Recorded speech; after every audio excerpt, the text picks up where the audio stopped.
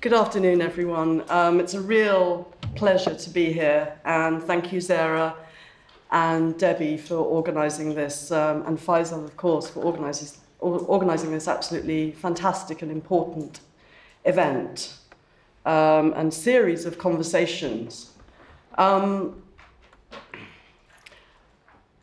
Despite the rigorous academic debate that is clearly taking place, that is interdisciplinary and self-reflexive, today I want to talk a little bit about the coalface, as it were, and the public side of museum work, exhibition building, and the complexities that, despite there has been an acknowledgement of non-Western modernities, and specifically South Asian ones, many institutions still struggle with finding a way to accommodate alternative narratives. So I want to explore a little bit today about why that might be.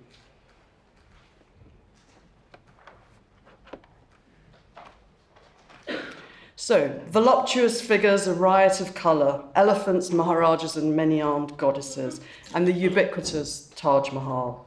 A teeming mass of people strewn across a subtropical peninsula, steeped in ancient wisdom, exotic, mystical, tantalizing, and purported to be the ultimate destination for finding oneself. And then there's India. 5,000 years of human history, centuries of conquest and cultural commingling, a cradle of world religions, all interwoven into the fabric of its daily life.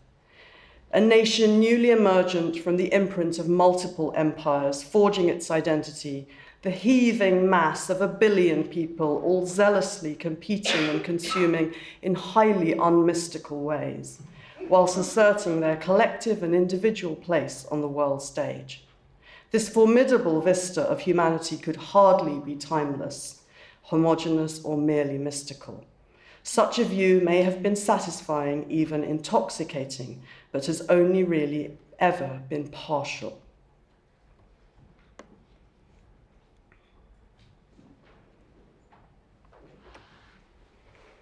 Diversity and continuity are found woven through the story of South Asian art. But over the region's 5,000 years of recorded history, a centripetal pull inwards has assimilated successive waves of invaders who arrived by sea or descended the country via treacherous mountain passes.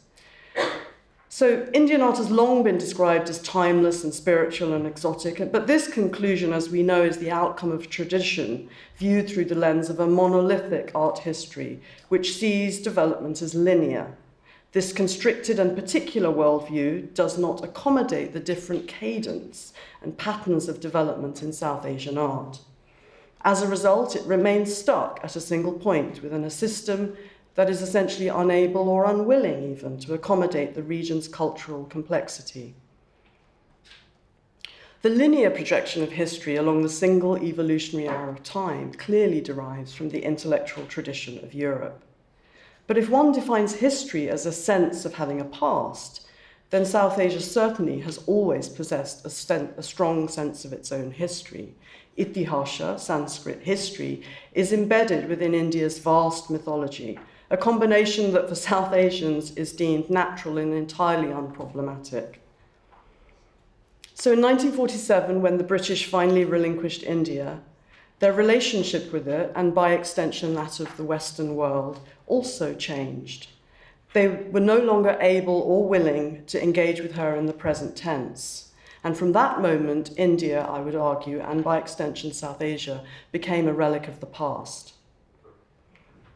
Impressive collections of South Asia's classical arts and exhibitions of its historic traditions have formed the mainstay of South Asia presentations in museums the world over.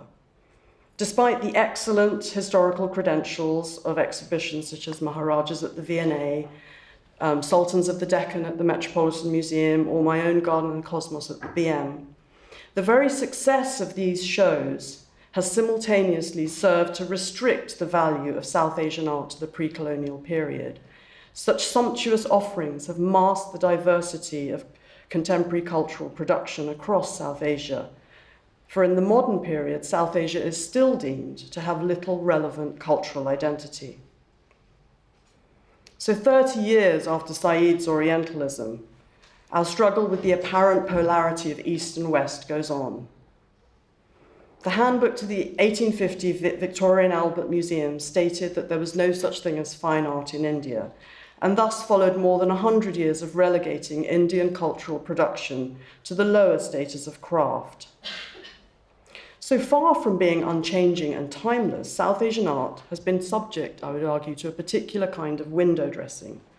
This essentially mystical approach to India's art lingers in popular thinking, perhaps surprisingly, it's strongest in South Asia itself, where a contrast between the materialism of the West and the spirituality of India in the popular imagination to this day remains an irresistible paradigm. Our image of India has been shaped by Europe's earliest encounters with that country. At the shore of the mighty river Indus, when Alexander the Great was forced to curtail his adventure, Western civilization lost an important early opportunity to familiarize itself with the texture and complexity of India. However brief this exposure, nevertheless marked the beginning of an enduring interest. So I want to look at South Asian art's particular and specific relationships to the body, to space, and to colour, asking what they mean for cultural production in the region, and how this might relate to the modern period, throwing up different questions about South Asian art that release it from continually referencing developments in Western art history. The important thing about South Asian art is not what it shares with Western art, but what makes it different. Since the 19th century, Indian art was judged and graded on Western art's classical paradigm that equated a certain kind of artistic restraint and simplicity with cultural perfection. In this view, the opposite of classical restraint was decoration, which represented decadence and presumed inferiority. So art became a barometer of society's cultural and aesthetic values, which in turn served to sustain the implicit notion of a Western superiority over the world's impoverished and culturally backward Eastern quadrant. Starting with ornament or decoration, in Victorian England, the idea of decoration was viewed as a kind of vulgar overindulgent, and yet decoration or alankara lies at the very heart of the South Asian notions of beauty. Indeed, in Sanskrit, the verb to decorate literally means to make enough. Sanskrit delights in metaphor and simile and is full of irony, embellished with layers of alliteration. Thus, ornament was a prerequisite of beauty, and anything lacking ornament was considered less than perfect, or more accurately, incomplete.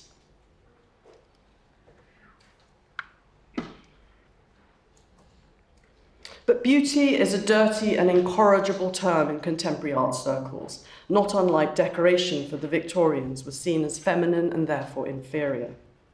American Pakistani artist Anila Qayyum Agha uses beauty to transcend borders of race, religion, gender, and culture, to create a totalizing space that embraces all.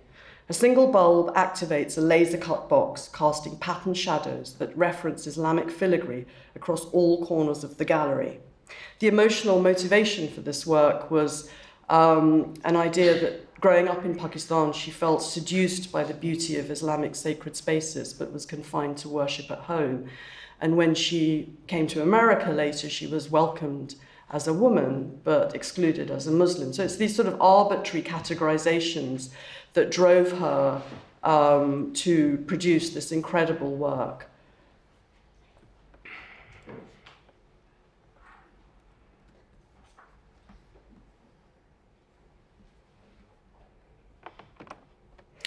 But few ancient civilizations have so tenaciously preserved their traditions, and an original facet of South Asian art is its conservative nature.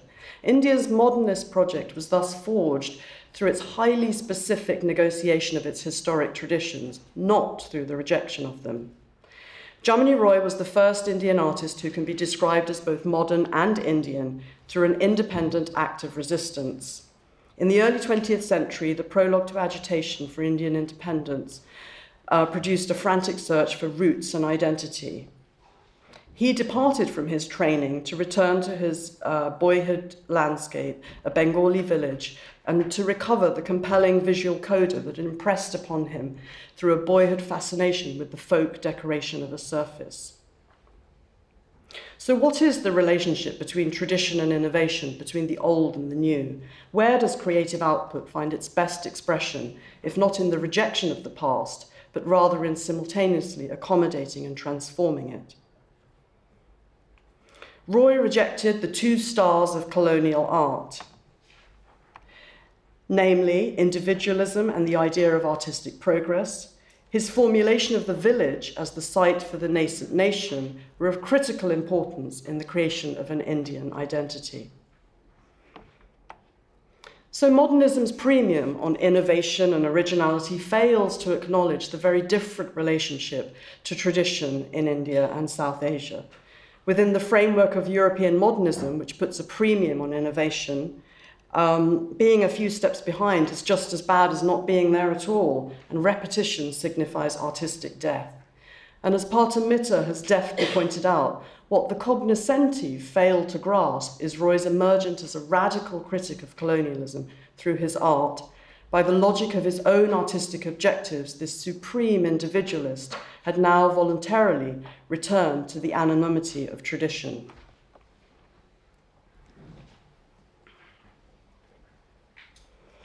In 2013, the Peabody Essex Museum, where I used to work, put on a show called Midnight to the Boom, Painting in India After Independence, which showcased some 200 works from the Hurwitz collection over 3 generations of artists from 1947 up to the economic boom of the 1990s. Hussein's man sits like Rodin's thinker amid a chaotic assemblage of India's history, as you can see on the left. And on the right, Atul Dodia portrays himself as a Mumbai movie star with all the glamour of Bollywood gangland, while giving a clear nod to his own artistic heroes, Hockney and Kakar, who appear reflected in his glasses. It took the museum more than a decade from receiving the bequest to put on this show. But today, Salem is a town of 40,000 people, pretty much a suburb of Boston and really not on the way to anywhere. Sadly, in 2013, the Peabody Essex Museum could not find a single institution in the US, UK, or elsewhere to take the show. Excuse me. So a huge opportunity was lost in bringing together this important show that in the end was only seen by a few 100,000 people. So what does it mean to look at South Asian art in its own terms? Is there value in meaning, or meaning in demarcating a geography, or are we simply perpetuating the ghetto? I would ask you to consider whether South Asian art has a culturally specific relationship to certain facets. The mix of sensuality and religion that characterizes so much of Indian art often confuses and even alarms Western viewers. The sacred and the sensuous share a space in a way that seems alien to sensibilities rooted in Christian attitudes to sexuality and religion. What's the motive for adorning the exterior of a temple with explicit sculptures? In the Indian worldview, beauty and sensuous form were always considered legitimate pathways to the divine. Representations of women evoked abundance and prosperity, not temptation. And there was an open embrace of sexuality. Christianity, by comparison, has commonly seen the body as tainted, a fleshy obstacle to salvation.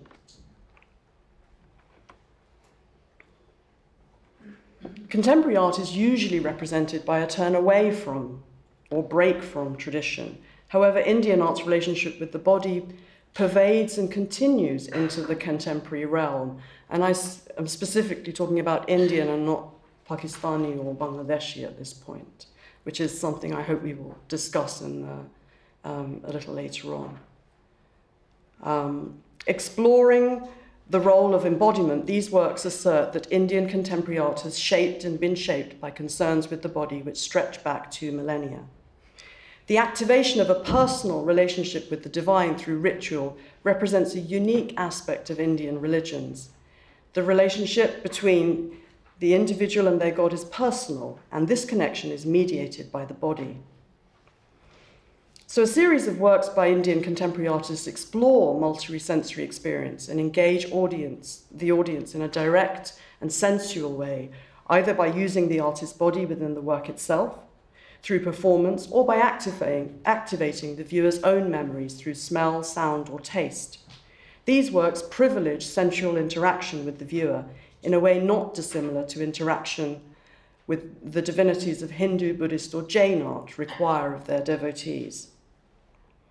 Bhupen Kakar engages the viewer through acts of fantasy, drawing connections between genres of storytelling, the artist's body, and the viewer's own individual memories. The privileging of the beholder's encounter with the image is a criterion of value that perhaps needs to be reconsidered. We can consider to what extent this stems from the Indic concept of darshan, or seeing, associated with touching and knowing. Smell is the key sense in Gowda's powerful work Obituary. The title is a direct reference to the Hindu tradition of cremation, another pathway to moksha. Here, Gowda has utilized the creative possibilities of destruction to explore the connections between memory and materiality, exploiting vulnerable media such as incense and wood to engage with the temporality of the art object. And I'm just going to finish it because I've run out of time.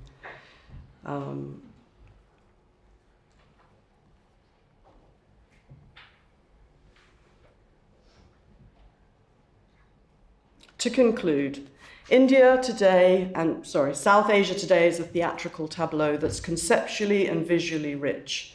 From colourful daily encounters in streets, churches, temples, mosques, even the cluttered roadsides of its cities, one often finds what in Europe and America is reserved in spaces for modern and contemporary art. Dadaist hybrid objects, aggressive pop graphics, evocative remnants of ritual, dizzying optical patterns, graphic, innovative use of language are present in multitudes of variations across this landscape. But we remain on the outside of Asian cultures, looking in sympathetically, but framing questions based upon our own peculiar cultural assumptions and values. In a shrinking globe, such a posture can no longer be sustained. Given society's increasing pluralism, a deeper understanding has become imperative.